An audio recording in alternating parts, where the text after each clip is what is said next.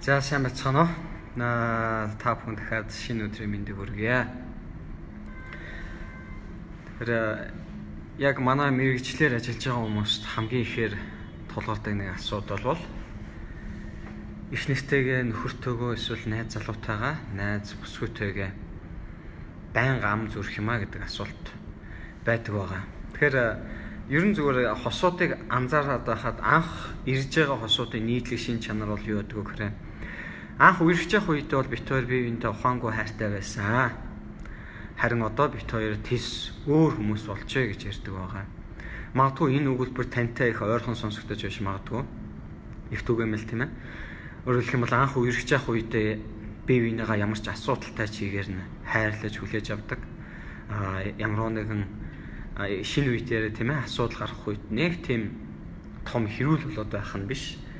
Харин бие биенийгаа алтайг нь хүлээж авахд амар байдаг. Харин одоо үгүй байх гэдэг. Зүгээр хошин жишээ гэх юм бол анх та хоёр үерхэж явах үед таны нөхрийн амнаас ухаан алтмаар үнээр байсан ч гэсэн та нөхрийг үнсэж болоод байсан. Харин одоо үгүй байх гэдэг.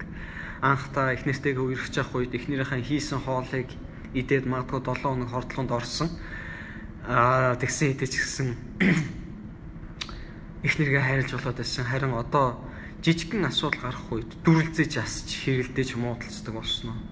Тэгвэл энэ үеийг бид нэр хэрхэн даван туулах вэ?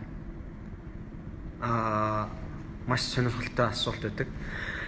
Тэгээ яг одоо би танаас нэг асуултыг асууя. Та их нэртэйгээ муу нөхөртөөгөө эсвэл найз залуу, найз бүсгүйтэйгээ муудалцаж үзсэн үү?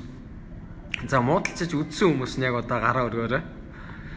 Их олон хүмүүс гараа өргөх баха. Тэгэхээр тийм бид нар бүгд л их нэртэйгээ нөхөртөөгөө найз охин, найз залуутайгаа бид нар муудалцаж үзсэн баг. Харин энэ маань одоо харилцаа бид нар үерхэд магадгүй гэр бүл болоод удасны дараа маш жижигхэн асуудал том болох гэдэг. Тэгээ би олон хүмүүсээс сонсч ирсэн бит хоёрын хэрүүл муудалцдаг энэ шалтгаан их жижигхэн юмнаас эхлээд нийгэм идэхэд бүр ингээд тесрээд дэлбрээд хаалгаа саваад биеийн лугаа ойрлоод зарим бүр биендээ гар хүрээд дуустгаа гэж. Тэгээ та ч гэсэн танай гэр бүлд болж байгаа эсвэл найз залуу найз бүсгүйтэйгээ үүсдэг хэрүүлийг нэг бодоод үзээрэй.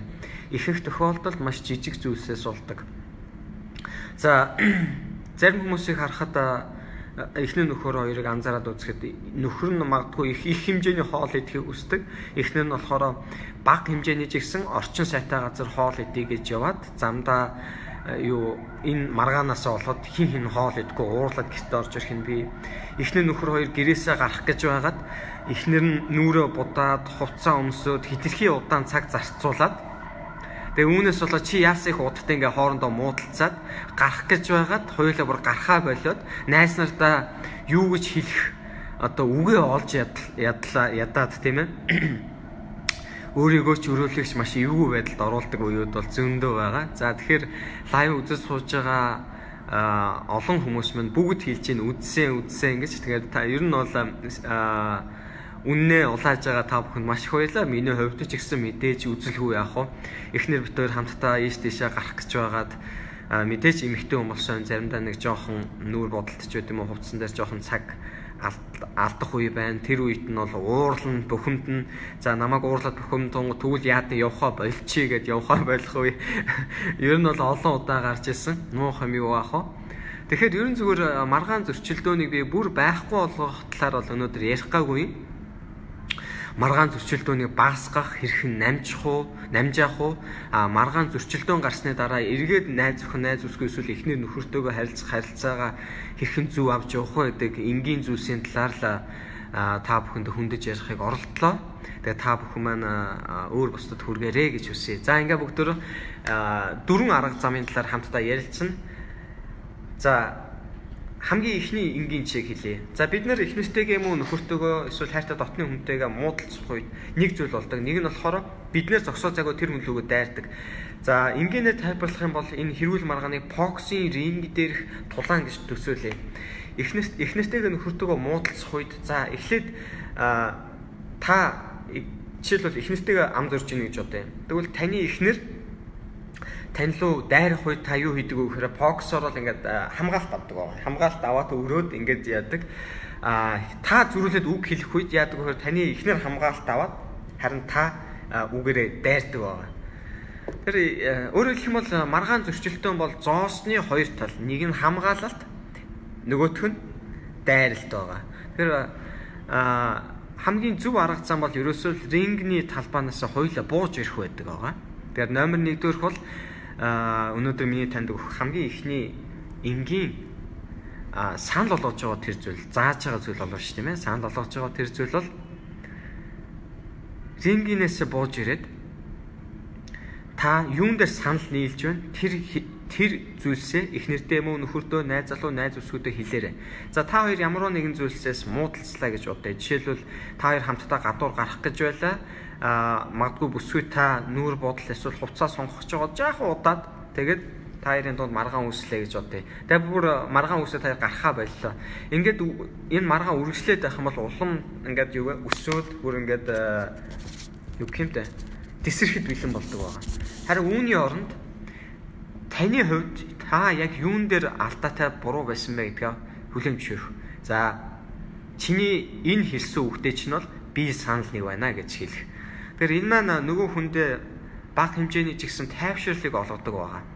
Энэ хүн яг ийм зүйлийг бол яг миний хэлээд байгаа санааг бас хүлээн зөвшөөрч байгаа юм байна. Тэгвэл би ч гэсэн бас буул тэгээд сонсох ёстой байна гэсэн энэ ойлголт хүний далд ухамсарт орж ирдэг юм байна гэдгийг судлаачид нотолсон байгаа. Тэгэхээр номер 1 дүүрх нь та хоёр ямар нэгэн зүйлсээс болж муудалцж явах тэр үедээ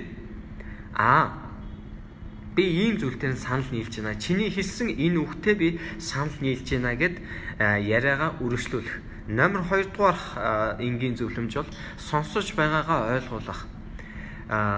Хэрүүл маргаан зөрчлийн үед юу болдог вэ гэхээр аль аль нь бие биенийгаа зөвхөн өөрийгөө ойлгуулахыг хүсээд байдаг. Тэрнээс биш ойлгохыг хүсдэггүй. Тэгэхээр энэ маань өөрөө асар том хэрүүлийн үндэс суурь болдог. Нөгөө талаас яг энэ процесст хүн болгон өөрийгөө сонсогдохыг хүсдэг байгаа. Харин та энэ хэрэгцээг хангах хэрэгтэй. Өөрөөр хэлэх юм бол өөрөө сонсож байгаа, ойлгохыг оролдож байгаагаа тэр хүнд мэдрүүлэх ёстой. Энгийн нэг ийм арга зам байдаг. Нэгдүгээрх нь болохоор тэр хүний яриаг давтаж хэлэх. Чисээ ингэж хэллээ. Би зөв ойлгосон уу? Өөрөөр хэлбэл та яриаг нь давтаж хэлээд би зөв ойлгосон байна уу чиний хүсэж байгаа юмыг гэд ингээд тодорхой болгоод асуух. Энэ үед хүн юуг ойлгодог вэ гэхээр бас намайг сонсоод намайг ойлгохыг оролдож байгаа юм байна гэдгийг нөгөө эсрэг талын хүн маань ойлгодог байна гэсэн үг. За ингээд номер 3 дугаарх нь уушлалт гуйж байгаагаа гихтээ гэдэг үгээр битгий destroy буюу битгий үгүй гээрээ. Олон хүмүүс харилцаанд гаргадаг нэг алдаа бол мэдээж хэрүүл маргаан болж явах үедээ хин нэг нь уушлалт гуйх үе бол байна, тэ? Уушлалт гуйлаа. Тэ уушлалт гуйчаад дараа нь гихтээ гэж яагаад үргэлжлүүлээд яваад өгдөг. Өөрөөр хэлэх юм бол уучлаарай гихтээ гэд өөрийгөө зөвтгөөд нөгөө хүнийг буруутгаад нөгөө нэг ойлголцож ирсэн процесс маань дахиад алга болчдөг байгаа. Тэгэхээр үнэхээр л та уушлал гуйж байгаа бол гихтээ гэдэг үгийг битгий ашиглаарай. Энэ маань өнөөдөр таны энэ гаргаж байгаа хүчин чармаалтыг үгүй хийдэг ийм хортой зүйл байдаг. Ингээд номер 4 дугаарх нь асуудлынхаа эсрэг хамтрагчтайгаа нийлээд тэмцээрэй. Олон хүмүүс юу болдог вэ гэхээр та хоёрын хооронд хэрүүл маргаан болох үед хэрүүл маргааныхаа эсрэг нийлээд тэмцдэггүй. Хэрүүл маргаанаасаа болоод хоорондоо тэмцээд байдаг. Тэгэхээр 4-р энгийн зөвлөмж бол юу вэ гэхээр хэрүүл маргааныхаа эсрэг нийлээд тэмцэх ёстой. Та яг юунаас болоод муудалцаад байгаа? Энэ маргаан юунаас болоод үүсв? Тэгэхээр хинийх нь зөв, хинийх нь буруу гэдэг нь чухал бол биш. Харин энийг хоёулаа хэрхэн шийдэх вэ гэдэг маань хамгийн чухал шүү дээ.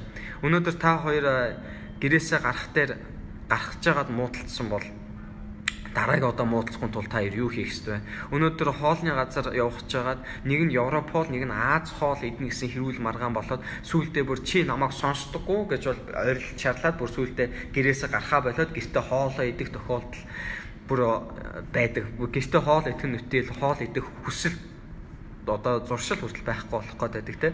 Тэгэхээр энэ үед дараагийн удаа энэ зүйлийг дахиж үүсэхгүй тул бид хоёр юу хийх ёстой гэдэг талаар ярилцаад хоорондоо бодоод үзээрэй. Тэгэхээр асуудлынхаа эсрэг тэмцэх ёстой. Тэрнээс асуудлаас олж хоорондоо тэмцэх ёсгүй. Нэг баг олж ажиллах. За тэгээд хамгийн их чухал зүйл бол бие биенийхээ өөдөөс хараад яг энэ муудалж явах үед өөдөөс хараад ярих бол биш.